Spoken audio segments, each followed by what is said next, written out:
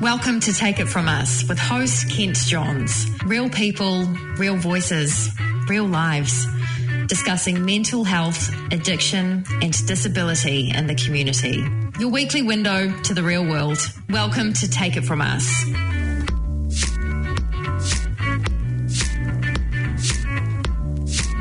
Welcome to Take It From Us. My name is Kent Johns. This is our second show for 2022. Really appreciate all of the support and the lovely messages that you have sent my way, Karen's way, and our support team as well over the last few days. Hope you've had a great week. Really hope you've had a great week. Funny old times, isn't it, eh? We keep mentioning that. How many times would you have heard someone say that recently? Geez, strange old times that we're living in. But that is the truth, and we're still all having to find ways, aren't we, of just getting through tough times and the uncertainty and maybe some of the worry and some of the fears that we all have. Please make sure you jump on our Facebook page as well. Take It From Us. Leave us a comment. Throw out some suggestions. It could be anything that we've done. It could be anything that you would like us to maybe address, or just tell us how you're going, because that's the way that we can come up with this really good support network, is just by reaching out. So make sure you do that. For me, I actually had a pretty good week, I have to say. Went away over the weekend for a cousins reunion. First time ever for me that I was involved in a cousins reunion. I'm 44 years of age. I'm one of 8 cousins on my mother's side of the family. My younger brother lives overseas, so he couldn't make it. But the other 7, we all got together just north of Auckland just for the weekend. Went up on Friday afternoon and came back on Sunday and had a really great time, and it was really, really neat. See, my cousins and I often would only see each other at Christmas, on Christmas Day. So we could go a year without seeing each other. But in this instance, recently, a couple of cousins older than me, we haven't seen each other for 5 years. And man, a lot has changed in that time. I've lost more hair, I reckon, in those 5 years. There are some grey hairs coming out in some of my cousins, and one of us made the joke, well, it can only go one of 2 ways. It either goes grey or you lose it, and you just have to get used to the fact that you're in one of those 2 groups. But we had an awesome time, and it was just really, really good to connect and just have really good conversations. Like, we had proper conversations about how we're going. We talked about our vulnerabilities. We talked about how the uncertainty of life at the moment and what we're worried about and what might scare us, but also what we're optimistic about, and just kind of reforging those great connections that had been established for years and years and years. And the great thing is with family, and, you know, please leave us a comment if you go with this, often you just get back to how it always was. Like my cousins and I, we haven't seen much of each other at all in the last few years, but we've always gotten on well. There's a great camaraderie there, and as soon as we catch up again, the humour comes out. And I just found it kind of nourishing to the soul that these people who are important in my life that I don't get to spend much time with these days are still there. And we can still, you know, lean in and talk about how our extended family is going and share ideas about what we want to be doing. And like I say, it kind of, I think my daughter uses this phrase at school, fill up each other's buckets. And we came away with our buckets full after the weekend. Now, yes, there was some excess. I did have a few drinks over the weekend. That wasn't the problem for me, though. The problem was the sugar and the home baking and having to try every person's offering. So I think, you know, a week of clean living and trying to make an effort to eat well this week is going to be very, very important for me. But my biggest takeaway was I am going to make more of an effort to truly connect with the people that I care about. And that doesn't mean, you know, texting them or WhatsApping them or whatever it might be. Those tools are great to set up proper connections. For me, though, that's a conversation's what counts. It could be on the phone. It could be via, you know, a video conferencing, or of course in person. And you get to give each other hugs, and you get to give each other bear hugs, and then you're going again for a kiss. And that kind of contact I just found so awesome over the weekend. It just made me think, you know, family and friends, I need to do a better job of connecting with them properly. Pick the phone up and give someone a ring and just check in and ask how they're going. And then, of course, they ask you how you're going. Then you've had a proper conversation. So, you know, I had a really awesome weekend in that regard, and it was so great to catch up with my cousins, and I look forward to doing it again further on down the track. I think we've agreed maybe every 18 months to 2 years, because then it will be really, really special and something that we can all look forward to. Now, our program today, we've got some tremendous guests on the program. A little bit later, Nikki Smirk and C. Niz. These are two young, inspiring men who set up Ghostlike Records. They're Kiwi artists with a passion for supporting rangatahi in the mental health recovery space through their love of music. And I think we are in for a little bit of a treat as well. I think we might have a track that has previously not been released. We get first dibs on that. So very excited to hear that. I will also talk to Dr. Alex Bartle. He is a sleep expert. He has been dealing with sleep and problems associated with sleep for years and years and years. He set up the Sleep Well Clinic in Auckland. He is with us on our program today as well, because if you're anything like me, sleep can be at a premium. And some days you really need a decent sleep just to clear the brain fog, get that mental clarity, and you can't find it. And I know for me it's a self-fulfilling prophecy. One bad sleep leads to another bad sleep leads to another one. And I find myself awake in the middle of the night going, I'm awake again.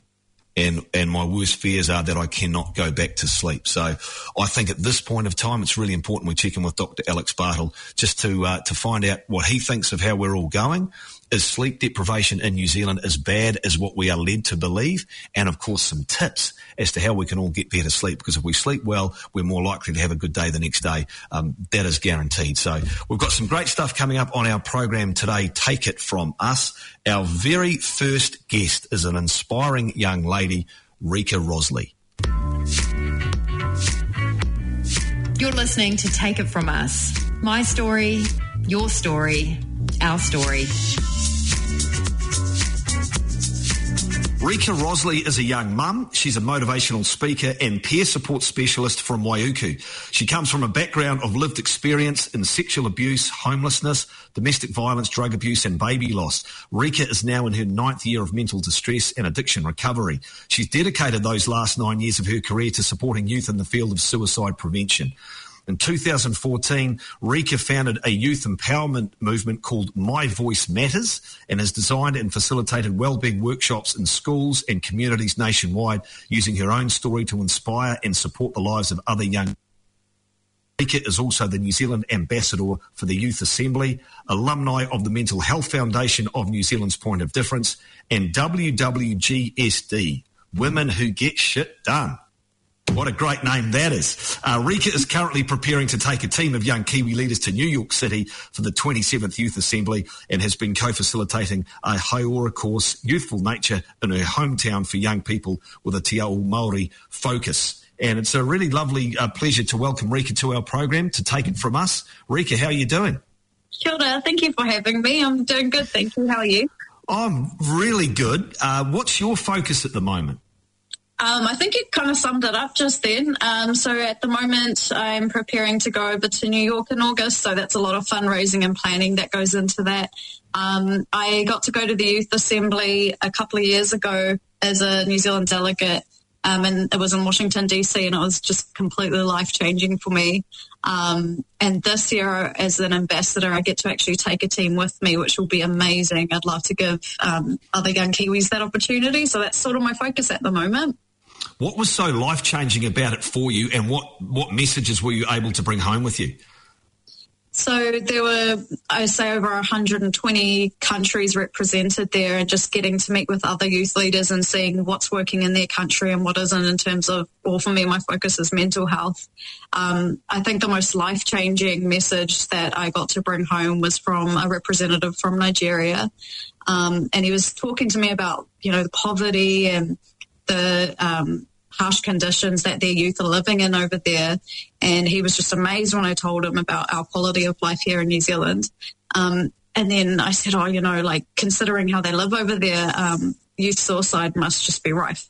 He said, no, it's absolutely unheard of. He said, you wouldn't even dream of it. And we sort of got to talking, and what we figured out, it comes down to mentality. So the way that they are raised over there, he said, you are taught from a very young age, someone can take your money, they can take your job, they can take the clothes off your back, but what they can't take from you is your love of life. Whereas here, I think a lot of the thinking is around, if I end my life, I end all the problems that come with it. And it was just such a a life-changing lesson for me, just hearing that alone. So that would probably be the biggest message that I took home from that assembly. And how have you been able to convey that message to the people in your community?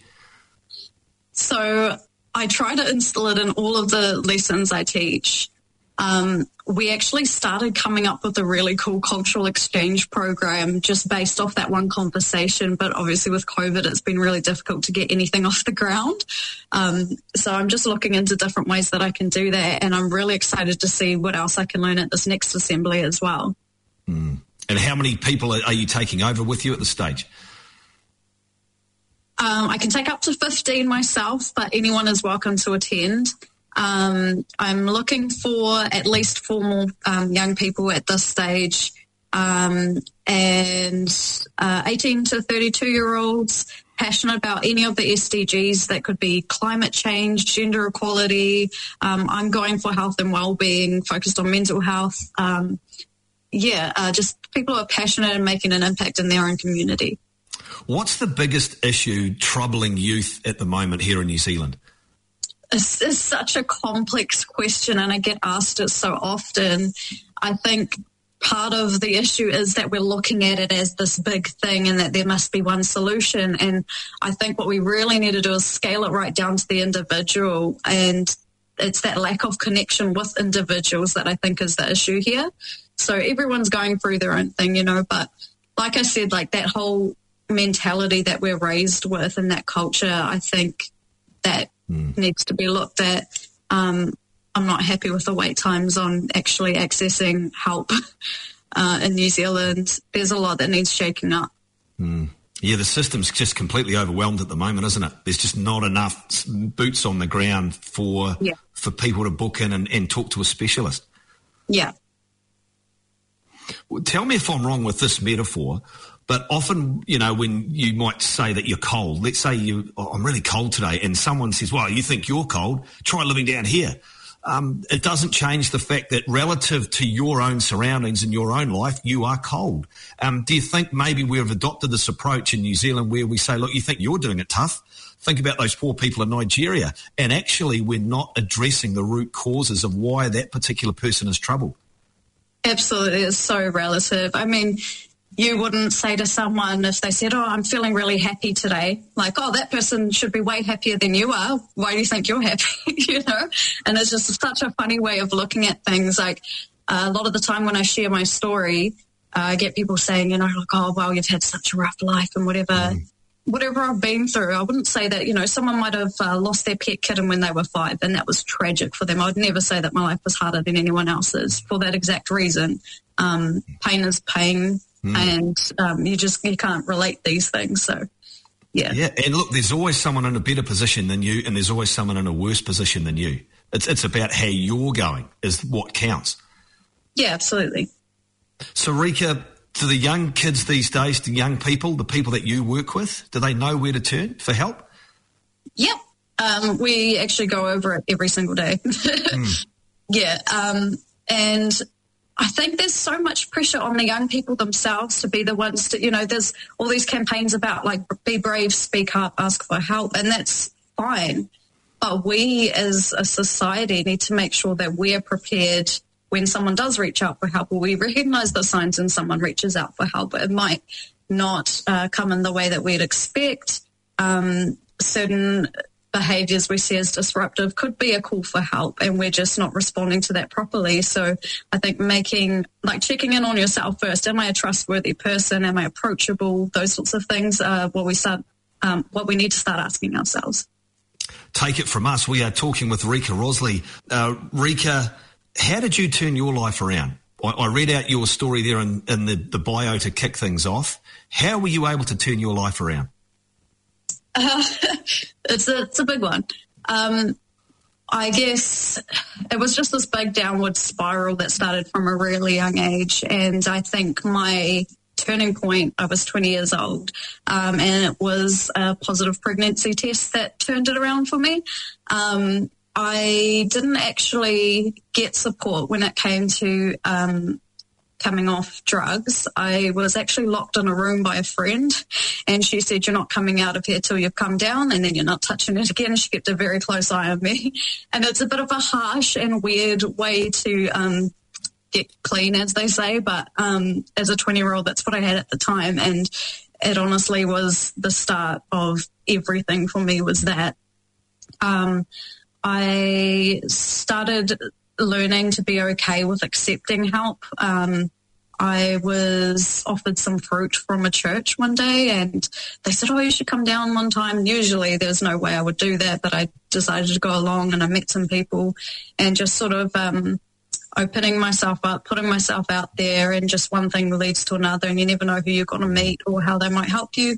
So just really putting myself out there. Starting to believe in myself was the biggest thing. You know, I'd never thought that I'd be able to say that I'm 9 years sober. There was no way. So, like, self-belief is the biggest thing. And just, like, identity, just knowing who I am and just being confident about that person, believing in that person. I'd say that was the biggest turning point for me, and becoming a mum became a huge part of my identity. So finding that and just realizing that my experiences actually became like the foundations of who I am today, and like my willingness to help others, and the fact that I can hold hope for other people. That's a huge reason to live. So grasping the concept that asking for help is a strength as opposed to a weakness.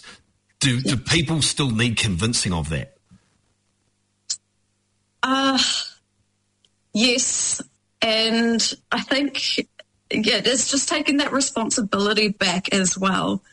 I think I had a very hard time at first with asking for help, because you do get so many no's, so much rejection.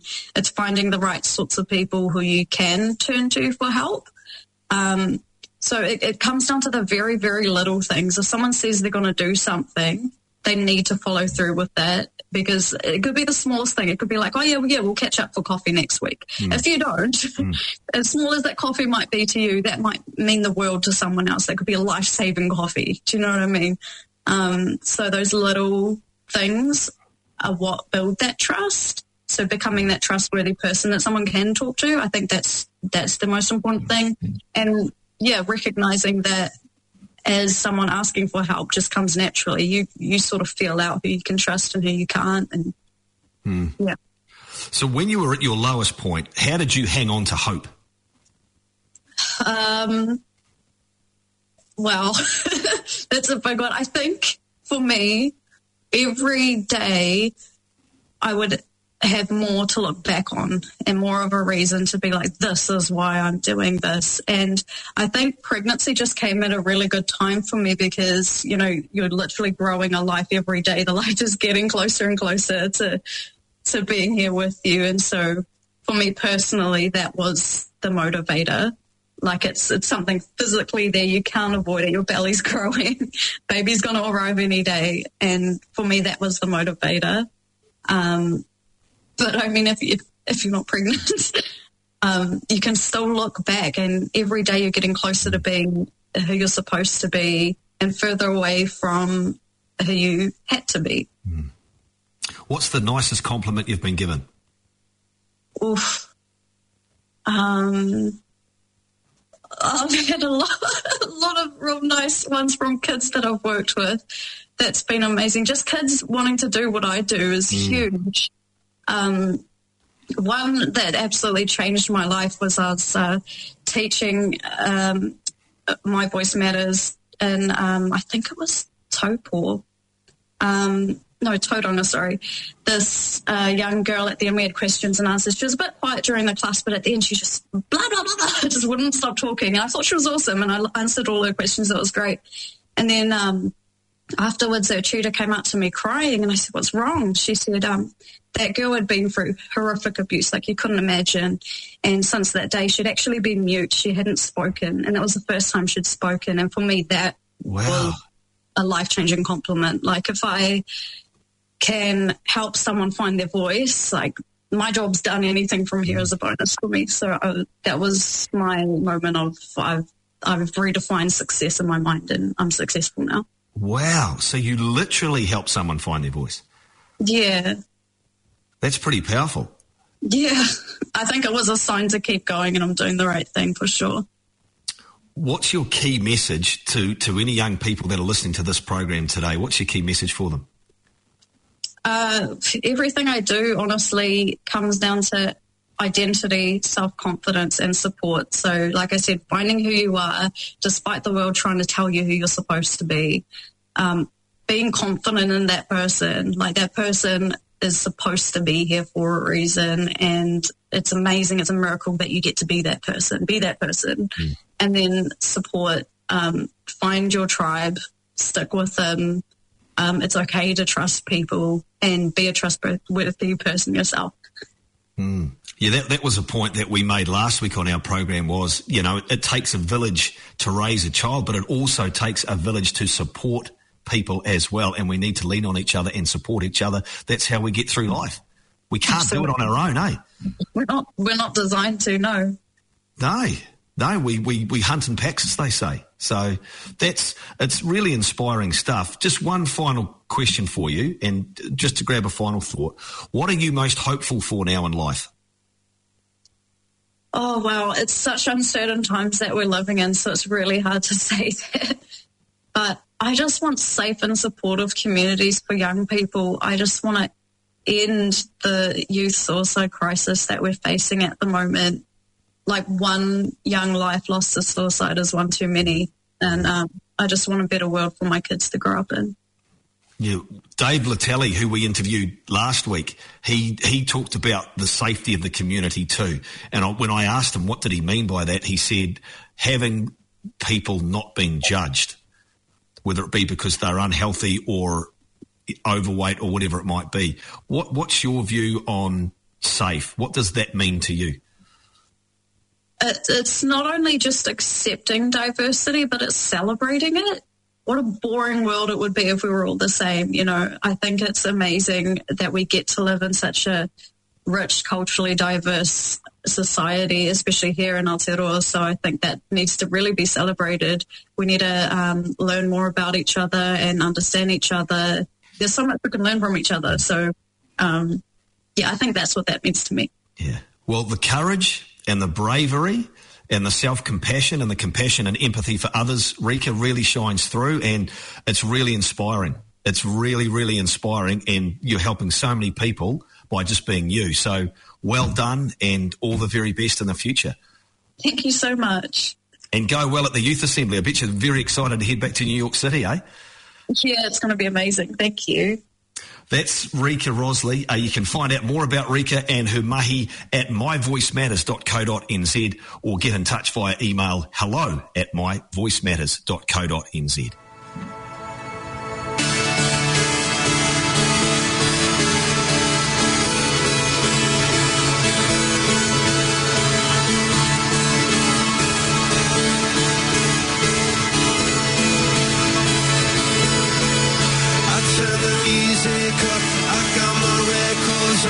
Shut the world outside until the lights come on. Maybe the streets are alive, maybe the trees are gone. I feel my heart stop beating to my favorite song. And all the kids they dance, all the kids they laugh until Monday morning feels another life. I turn the music up, I'm on the other side. The heaven is inside.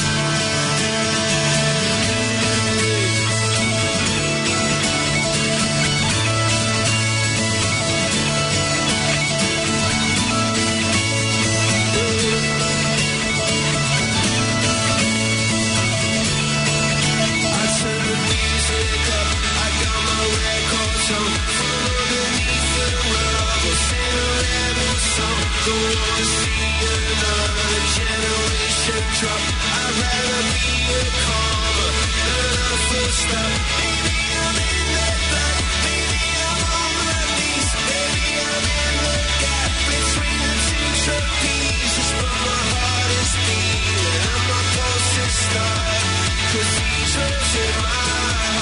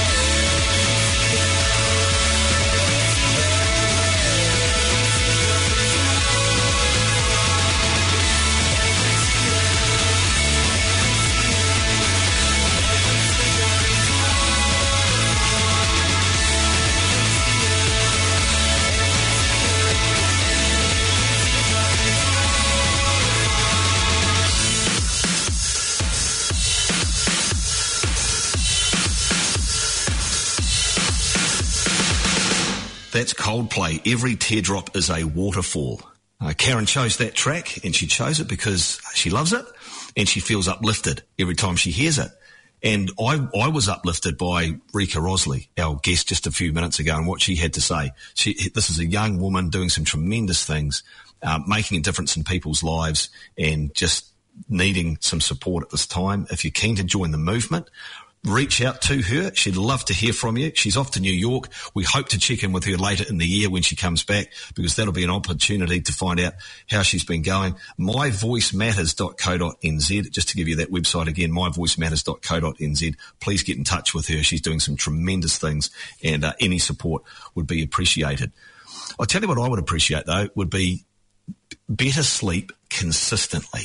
What about the difference you feel after a great night's sleep versus an average night's sleep, let alone a bad one? And I get this feeling that a lot of people at the moment are probably struggling as far as sleep goes. People are tired, people are busy, people are maybe finding it tough to kind of energise and get going in the morning. I can attest to that. I've been struggling with my sleep recently. So what we thought we'd do is talk to a sleep expert, someone who can come on and help us maybe identify ways in which we can get better sleep. So we've gotten hold of Dr. Alex Bartle. He is a sleep expert from the Sleep Well Clinic in Auckland. He completed a master's degree in sleep medicine through Sydney University, and then established the Sleep Well Clinic, many years ago, actually, back in 2000. So here's a guy that knows what he's talking about. Since then, he's been joined throughout the country by medical colleagues equally convinced of the importance of sleeping well and how that affects our well-being. Dr. Bartle, it's so good to have you on the program. Take it from us. First question, I need to know, are you yourself getting enough sleep? Yes, I sleep pretty well, fortunately. If I didn't, it would be a bit of a sad thing, because I should know what to do. Well, tell me a little bit more about that. When you do find that you're having some sleep issues, because we all have them from time to time, given your background, how do you rectify that?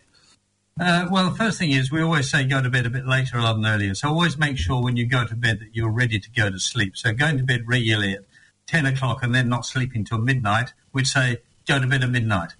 When you're more likely to go to bed. Then, when you can go to bed and go to sleep, then you can go to bed a little bit earlier, a little bit earlier, a little bit earlier. When you wake in the middle of the night, which is a major problem often for a lot of people, wake up and your mind's buzzing and you can't get back to sleep. 3 issues. Number 1, get rid of your clock. Stop clock watching. Stop worrying about it. Everybody wakes at night. So don't panic. They've done lots of studies on students who say they sleep through the night. Nobody sleeps through the night. Everybody wakes up, but usually goes back to sleep so quickly that they don't realise they've woken. So most people think they sleep through the night, but actually nobody does. So waking is okay. Stop looking at the clock, because that immediately has an emotional impact on us. Oh, bugger, it's 1 o'clock and I'm awake and I shouldn't be. Yes, you should. Go back to sleep. Number 2, engage in relaxation strategies. Breathing, muscle relaxation, visualization, some mindfulness meditation, prayer, self-hypnosis, transcendental meditation, I don't care, but use some relaxation to try and calm that top brain, that thinking, buzzing brain down a little bit. Number 3, that's not working. You've now been awake for maybe 20 minutes, half an hour, you're getting really fretful, get out of bed. Do not lie in bed for hours on end fretting. Bed is a place for sleep. And so if you're not sleeping for any length of time, get out of bed. And you only need to be out of bed for maybe 15, 20 minutes. Because the whole idea of getting out of bed is because when we lie in bed, we catastrophize, okay? Molehills become mountains. We worry about things much more. Get out of bed and you can engage your proper frontal lobes, your actual thinking process. No, my wife's not going to leave me. No, the kids are actually going to be all right. No, my job's going to be okay. So calm down a bit. Do a bit of writing down anything that's on your mind, but not TV, not computer, not doing the washing up, no preparing meals for the next day. You're not getting up to do things. You're getting up to wind yourself down, maybe some writing down if there's some stuff on your mind that you need to get rid of, a bit of reading, a bit of meditation, but you only need to be up for about 15, 20 minutes just to calm that brain down, go back to bed. And that's been shown in many studies that that's very... It's like you've got this tremendous insight into my sleep pattern. So I've got no trouble getting to sleep. It's that waking up 1 or 2 o'clock and it becomes a self-fulfilling prophecy. Oh, no, I'm awake again. Oh, no. And I start to worry and I start to fret and then I can ruin the night completely. Yes, absolutely. Just seen someone early this morning who was awake for maybe up to a couple of hours in the middle of the night, just lying there tossing and turning, finally drifting off at about 7 o'clock, and they have to get up at 7:30. So, that's not helpful. So there are strategies you can do to help. Are you finding more of us are sleeping poorly at the moment? I think part of it is it's not just the stress. There's always been stress around the world. It isn't good at the moment. I mean, some people, to be honest, find working from home, for example, is some improvement. I mean, they don't have to have this long commute in the morning. I had a guy, again, another person this morning who actually enjoyed the commute. It was time when he could chill out and do that, so he misses that and misses the routine of getting up and getting on the train or the bus or whatever. So we sometimes better from being at home, sometimes we're not as good from being at home. Stress, I mean, one of the problems over summer, of course, is that it gets so damned hot in our bedrooms. And, hot bedrooms, impossible to sleep. We need the bedroom to be cool. And that's sometimes quite difficult to achieve, when we're getting these hot nights. Are we as chronically underslept collectively as we're led to believe we are? Oh, absolutely. There's no question that if we looked 100 years ago, for example, it was regularly 8 or 9 hours people would get some sleep.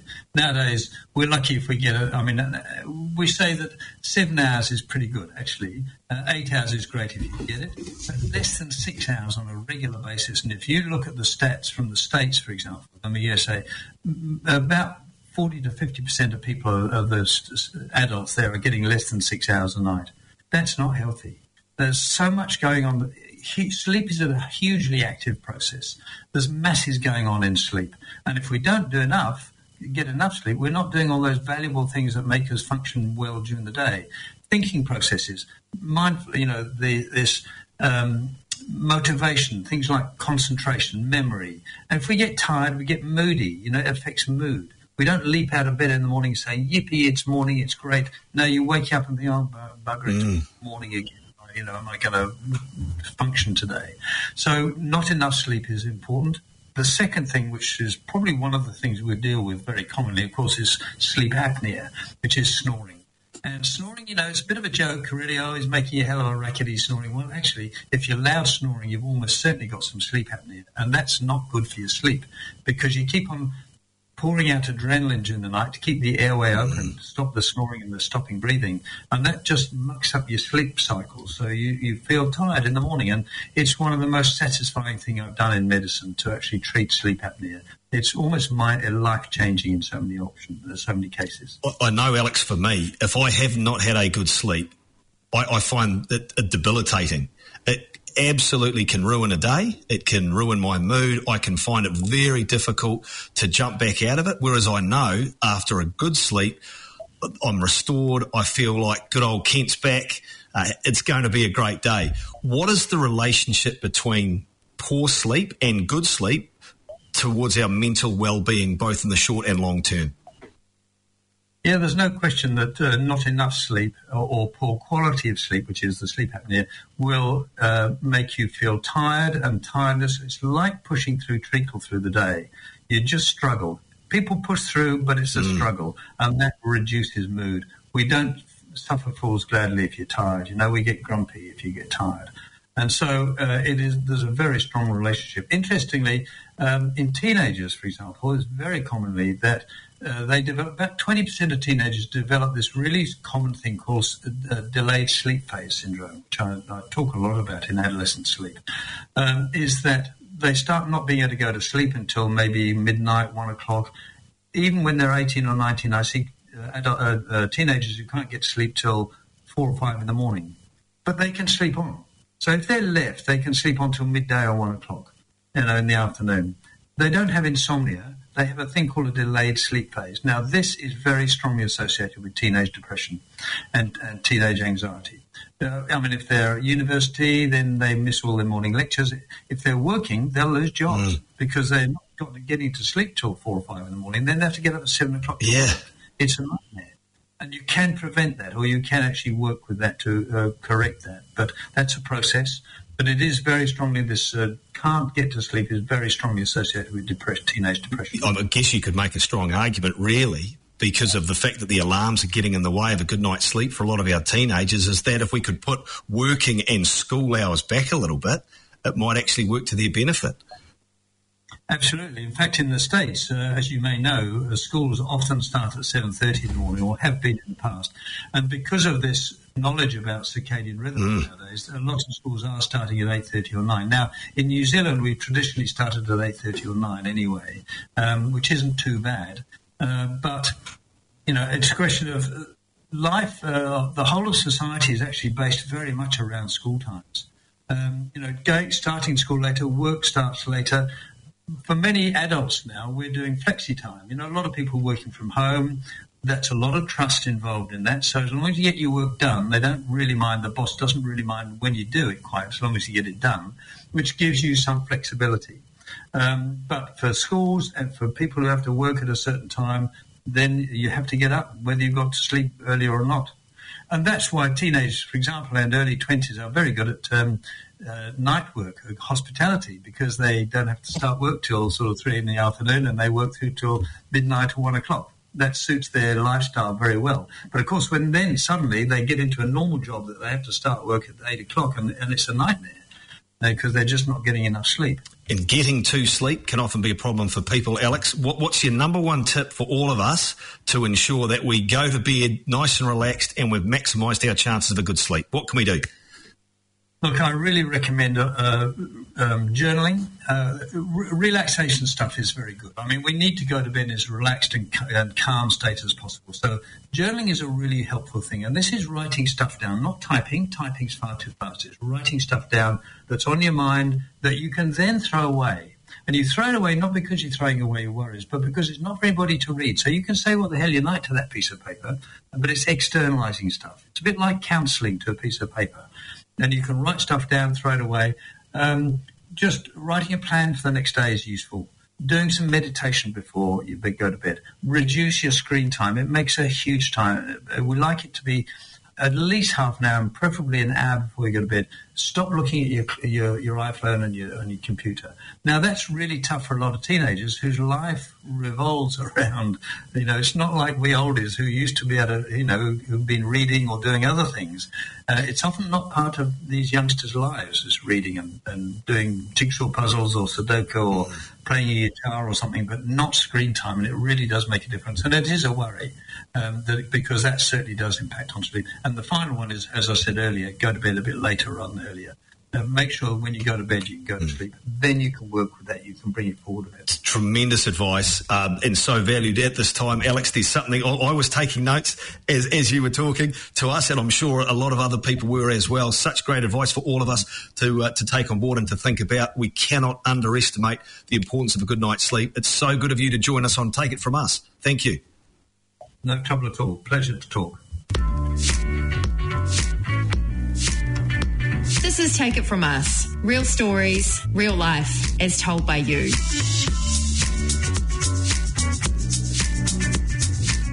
Well, Nikki Smirk and C. Niz started Ghostlike Studios in 2020 with the sole purpose to be able to provide a place where local artists can make their dreams a reality.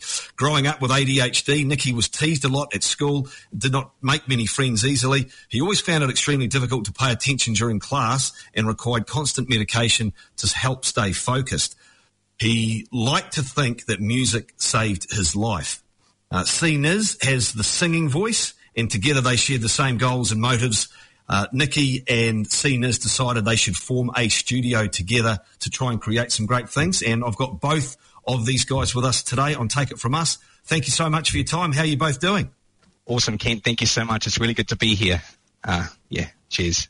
Tell us about the vision, about the shared goals and how it all came together.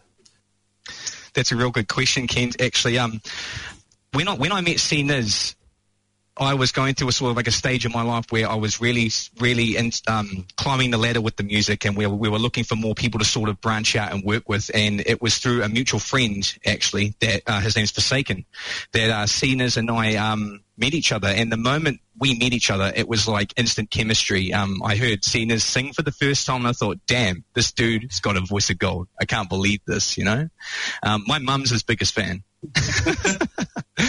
So and we shared the same ideologies, and we decided it would be a good idea if we could put two minds together to try and come up with a common vision and a dream to make a studio, which is Ghostlight Studios. And through that, we've been able to help artists.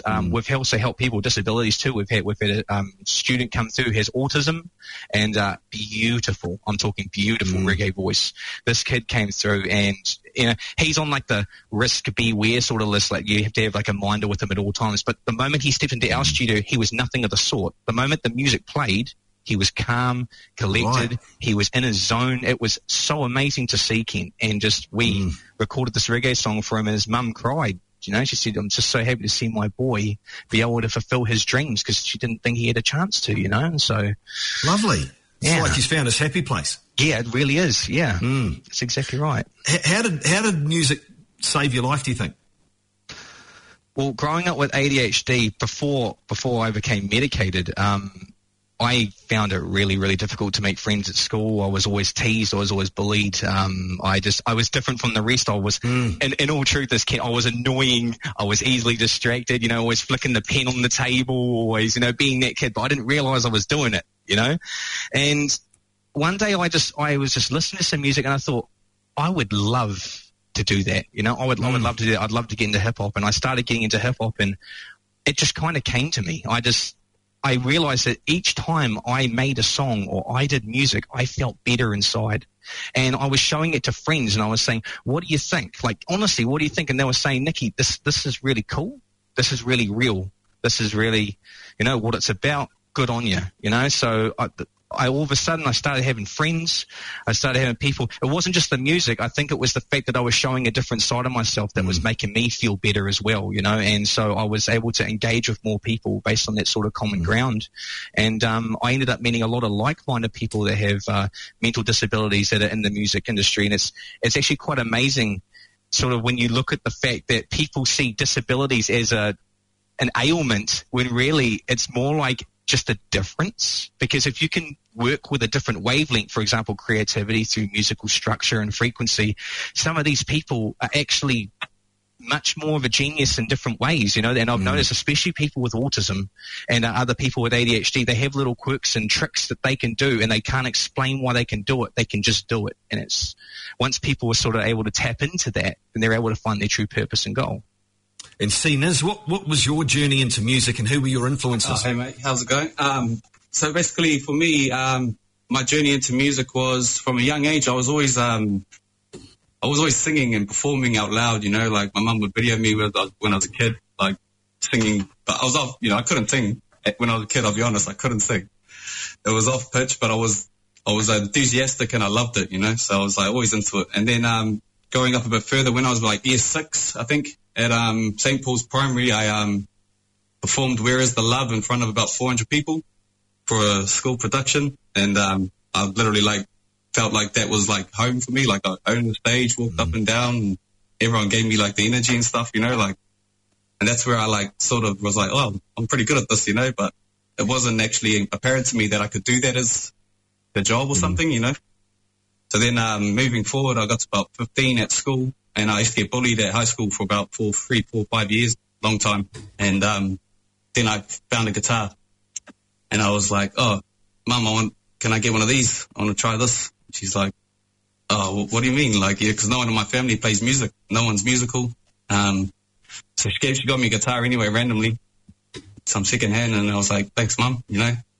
And then I went and taught myself at school, asked people to show me a song, learned how to basically like play myself. I never got any lessons or anything or nothing like that. And then I moved forward into making my own music when I was from 16, writing my own songs on the guitar and mostly love songs and stuff like that, like for the girls, you know, sing them some songs. But it also like helped like just be with myself, if you know what I mean. Like it could help me get away from things, and I could sit in my room or sit on a balcony or sit on a rock or anywhere and play. And it was just like, it took me away to be like in that moment, if you know what I mean. It was only in that moment. And then, meeting Nikki, I started Ghostlight Records, in 2014. I still run it to this day with Nikki Smirk now. Got my diploma of audio engineering in 2015 from SAE Institute. And then I met Nikki in 2020. And it was literally like I was getting kicked out of everywhere I was living, and it wasn't even for anything that I was doing. It was like it was the universe like throwing me out of these places.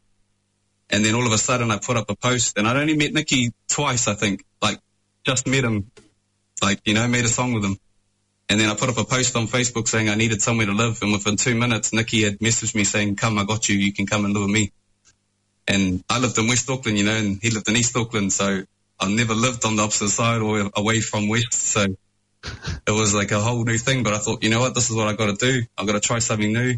And we just put our studios together and created this bigger, badder studio, you know, called Ghost Like Studios.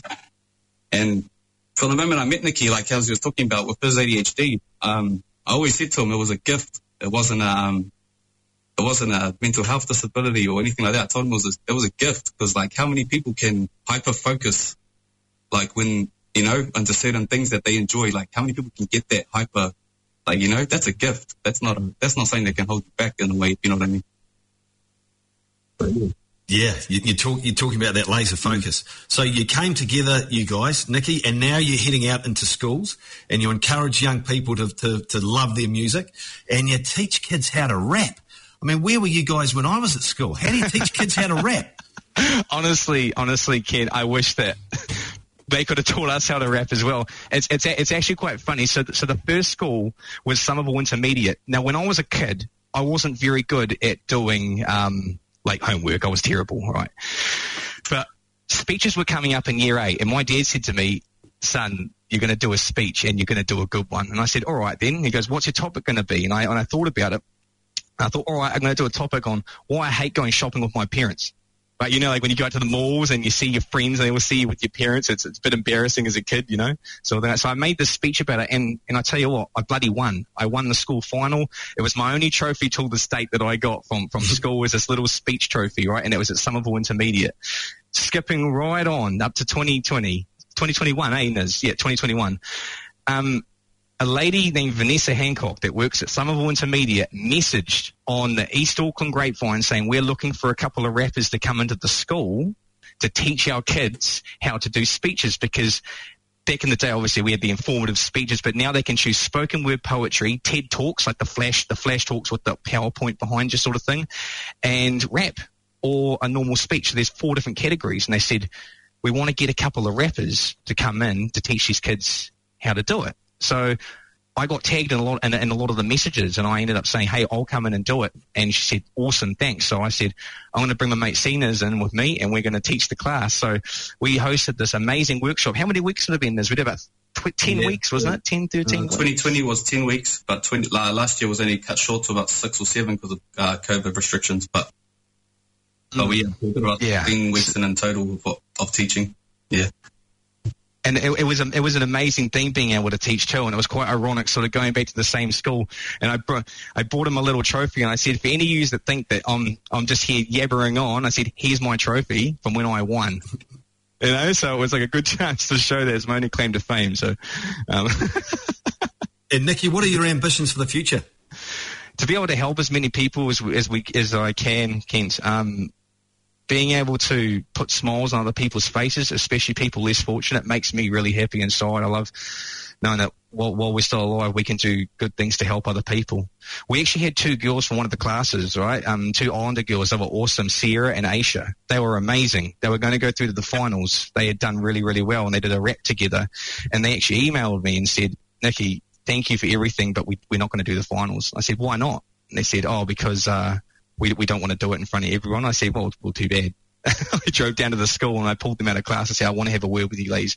I said, girls, moments like this only come once or twice in a lifetime, where you really have the opportunity and you're in the position to really prove yourself and face the world. I said, what does fear stand for? They said, I don't know. I said, it's feeling everything against reality. The only thing you're really scared of is fear itself. I said, you're going to go and do it, and you're going to make us all proud. And they said, okay then. They got up there, Kent, and they won. They won it, right? And then when we had prize giving, which is about a month later, we had to present the prizes to the people that won, you see, and their parents came up to us and said, thank you so much for pushing our girls to go their extra mile, because, you know, And I just said to the girls, never ever forget this moment, you know. You almost backed out, but no, you went and you faced your fear and you came out on top, and, you know, you're forever better for it. And that's what made us truly happy, you know, and that's what we want to do. We want more of that. We want to help the younger generation. We want to help people that are, you know, that are faced with ailments, disabilities, and anything like that. We want to help make their dreams happen. Yeah. And we need more of that. And you guys are inspiring so many people. And it's been so great to have you on. Make sure, too, you check out the guys, Ghost Like Records. You can find them online, of course, and go and see some of the great stuff that they've been doing. It's been awesome to have you both on. Niz, take us out with your exclusive new track. Tell us about that. Cool. So, yeah, I've got a track dropping next month at the end of the month. It's called I Do It Alone.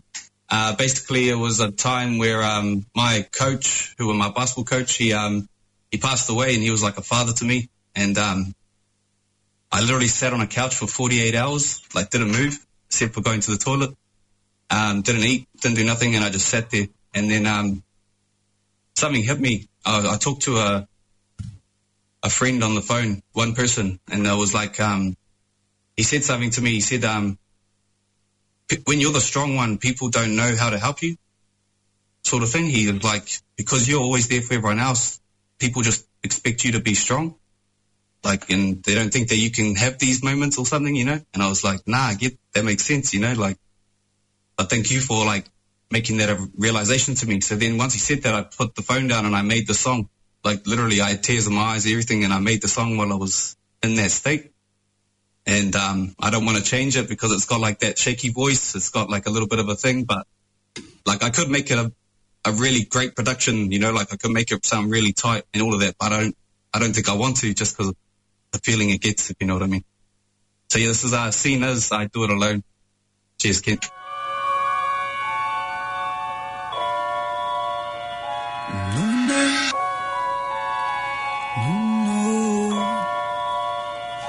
No one there in my bad times, so do it alone, do it alone, do it alone, do it alone, I do it alone. In my sad times, so do it alone, do it alone, do it alone, do it alone, do it alone.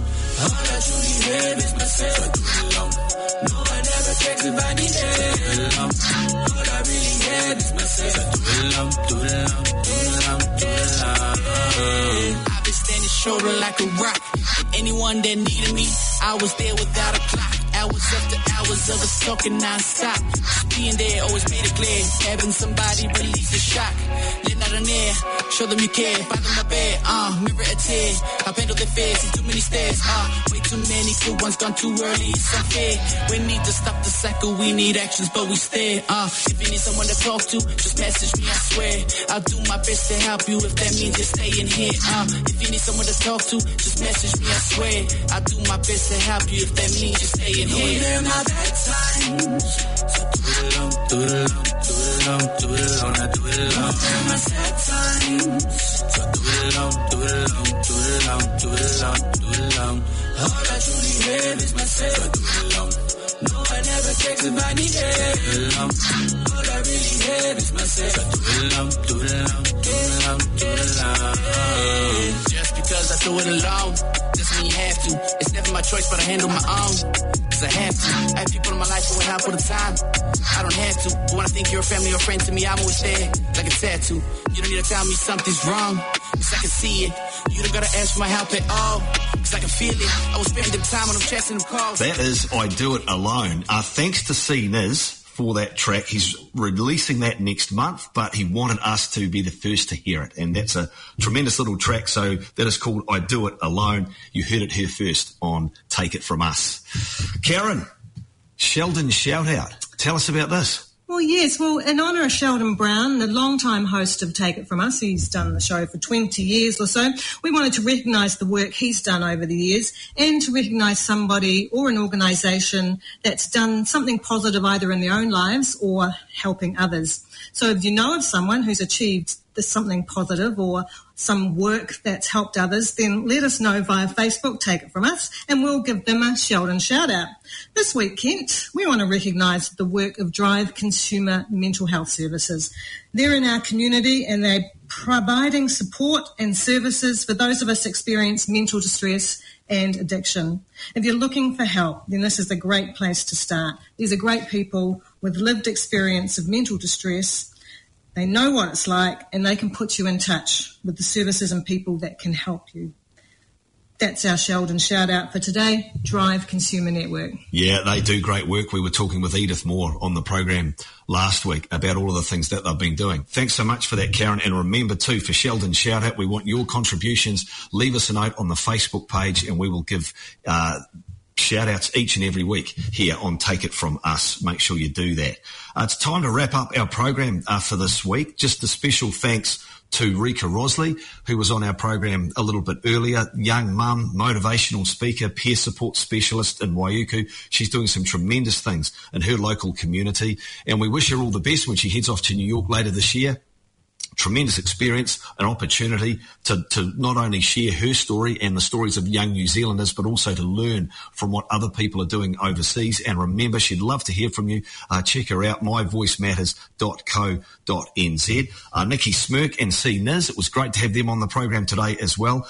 They set up Ghost-like Records, two amazing young Kiwi artists. We just heard C. Niz's track there, I Do It Alone.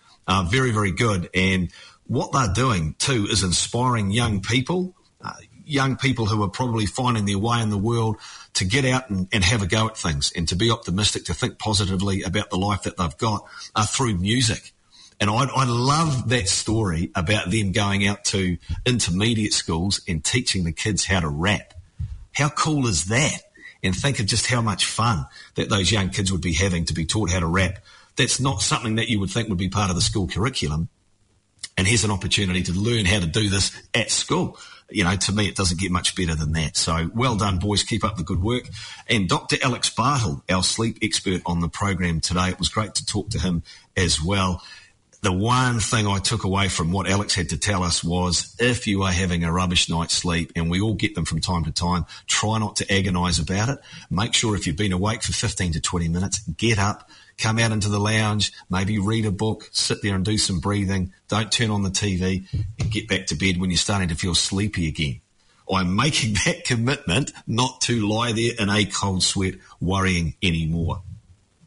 Actually, Karen was just saying that she did that this morning, and thumbs up. It worked. It worked. I got up, 10 minutes, went back to bed. All good sleep from there. I'm loving the endorsement, Karen. I will think of you if it strikes me at 2 a.m. tonight. Hopefully not. Thanks to Karen for producing the program. Take It From Us. Please take care of yourself, take care of each other, and have a great week. You've been listening to Take It From Us with host Kent Johns, produced by Karen Murphy, executive producer Andrew Dewhurst, made with the real stories and voices from our community. And for that, we thank you.